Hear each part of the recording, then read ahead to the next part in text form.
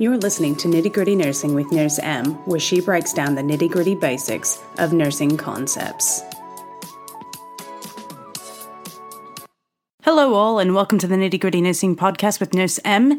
Today we're going to break down pulmonary embolisms and the nursing care associated with this.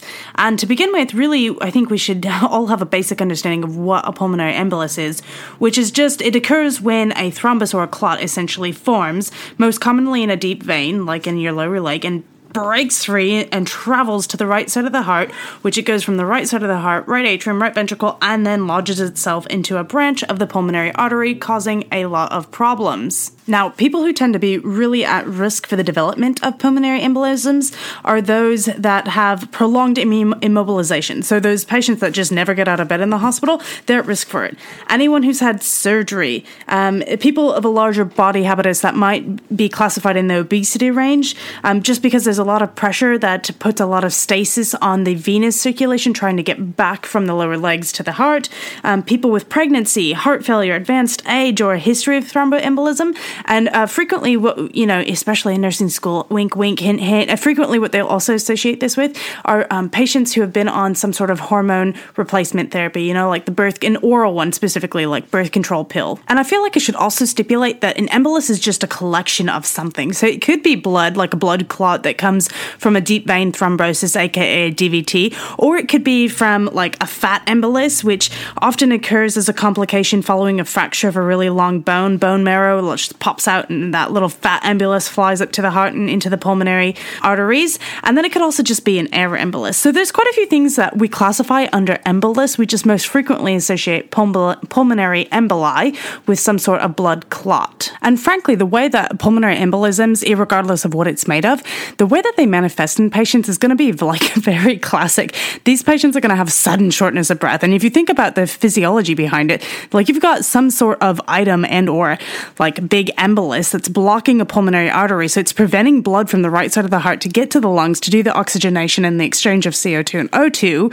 And as a result, these patients are going to have that sudden shortness of breath because perfusion is not happening to the lungs. They're also going to become tachypnic as a compensatory mechanism, as well as tachycardic to try to pump more blood to the lungs to compensate for that, and it just doesn't work. They also frequently describe like a stabbing chest pain or a pleuritic chest pain. They might have a dry cough, depending on if it is a blood clot that's the pulmonary embolism.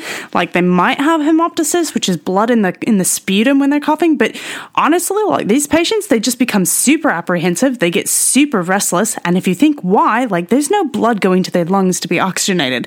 It makes sense. If you're underwater and you went diving at the pool and you went all the way to the bottom and you held your breath and then you didn't get to the top nearly as fast as you would have liked, and if you remember that apprehension that you had trying to get to the top to get that breath, that's very similar to what these patients are feeling. They might become diaphoretic as well. You're going to see a decrease in arterial oxygen. If you do an arterial blood gas, right, you will probably see that. From a cardiac perspective, that's all just respiratory. From a cardiac perspective, think about the blood flow. Like it's not going to go to the lungs and it gets backed up on the right side of the heart. Well, pathway of least resistance is it's just going to not be able to get into the right atrium. So you're going to have distended neck veins. You might have syncope because your cardiac output has just gone to absolute trash.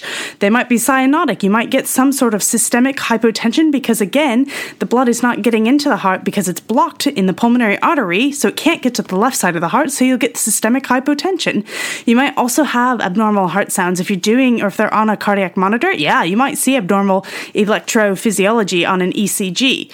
And hypoxemia that they're going to have because, again, blood's not going to the lungs is going to trigger that anxiety and like the classic sense of impending doom. And your patient is not going to suddenly have a PE and look at you and say, I feel a sense of impending doom. No, they're not going to say that. They're going to become that classic apprehensive, restless. They're going to get sudden anxiety, and those are the considerations that you need to be aware of for the clinical manifestations and be cognizant of and then report those out.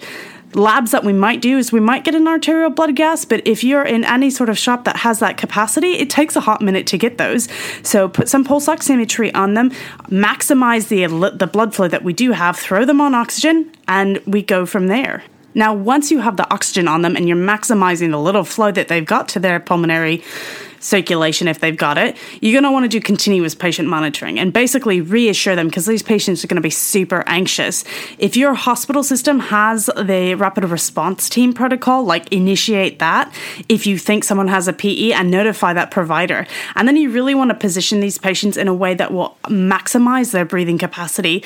And if they don't have an IV, you sure shit better get an IV. Continue monitoring that pulse oximetry and assess that cardiovascular status. Look for different things like, do they look cyanotic, etc. And then we want to begin drug therapy. If we can confirm that they've got a pulmonary embolism, especially if it's a DVT or a clot, we're going to start them on an anticoagulant or a fibrinolytic therapy to break that apart.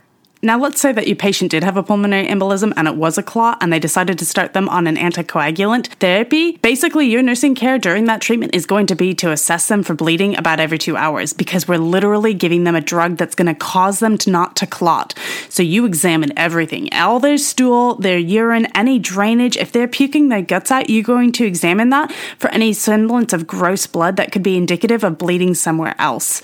And we might also measure the abdominal girth about every 8 hours. The whole point behind that is to make sure that there's not like venous stasis that is occurring below and that it's actually getting through. And then monitor those lab values. Lab values such as your clotting factors. So if someone's got heparin on board, you better be monitoring their activated partial thromboplastin time, the APTT, which the easy way to remember that is APTT. Those double T's make the two sticks of the H, which is for heparin. So if your patient is getting heparin, you should look for an APTT. And then we can also do surgical management. So if it's bad enough, we can take these patients for like a surgical embolectomy, where we will go in and literally remove the clot inside their pulmonary arteries so that blood flow can be restored and they can actually oxygenate. If it's something where we know they've got like a deep vein thrombosis in one of their lower extremities, we can actually go in and place an inferior vena cava filtration device. It's a little filter. It kind of looks like a jellyfish with the tentacles, and we'll go in through their groin, and basically in that inferior vena cava, we just deploy this, jellyfish-looking device. And then if a clot were to break free from a clot in one of their lower legs, like in their calf, this filter would capture it in the inferior vena cava before it reached the heart, and then you wouldn't have a significant issue with a pulmonary embolism occurring. And oftentimes the IVC filters that we use, they're basically designed to be used in patients who have a contraindication, for example, to an anticoagulant, or they've got complications from an anticoagulant that they've taken before previously, or maybe they just are not compliant with them at all. And so they'll put those in to help prevent those clots from getting to the heart. All this to say that, ultimately, we as nurses should just be preventing a pulmonary embolus from occurring. And so if you think about the risk factors, smoking is a risk factor. So again, smoking cessation, we should just encourage our patients through motivational interviewing to stop smoking. If they've got their patient have a larger body habitus and they're classified into the obesity region, we should encourage weight reduction, because that will decrease the lower pressure that will allow the blood flow to flow back, less risk for venous stasis of the blood, which could lead to a potential clot. If patients are traveling for really long periods of time, basically sitting, especially on airplanes, if you've ever seen those, tiny commercials of do the leg stretches inside the airplane, that's a real thing. Because if you're traveling or sitting for really long periods of time, we encourage people to get up and walk around, drink those plenty of fluid so that your blood stays thin and not super viscous. I'm also a huge fan of compression socks. Shout out to Pro Compression. If you don't know about that brand, you should totally check them out. I do feel compelled to say that I have no product affiliation. I don't get any kickback from Pro Compression. When I was a student, that was what I could afford, because they usually have some pretty sweet deals, and I could get, a few pairs of socks if I went in with a few of my friends when they were having their sale. But there's a lot of good brands of compression socks out there, especially for healthcare providers. If you don't own any, you should totally check them out, because they're worth it in the long run. Even I, on 12 hours on shift, will wear a pair of Pro Compression socks. In addition to even flying, I slap a pair of those bad boys on, and then I don't worry about my legs swelling up. this happens, and sitting for really long periods of time, like that bend at the hips and at the knees, it's just basic like physics. I'm not a physicist, I'm a nurse, but that blood flow has to make that corner around the knees and that angle, and then again around the hips. And so it takes a lot more time to get to it, and those are sharp angles to make. And so you want to make sure that we try to mitigate that as much as possible. From an inpatient nursing perspective, like put those sequential compression devices on, SCDs.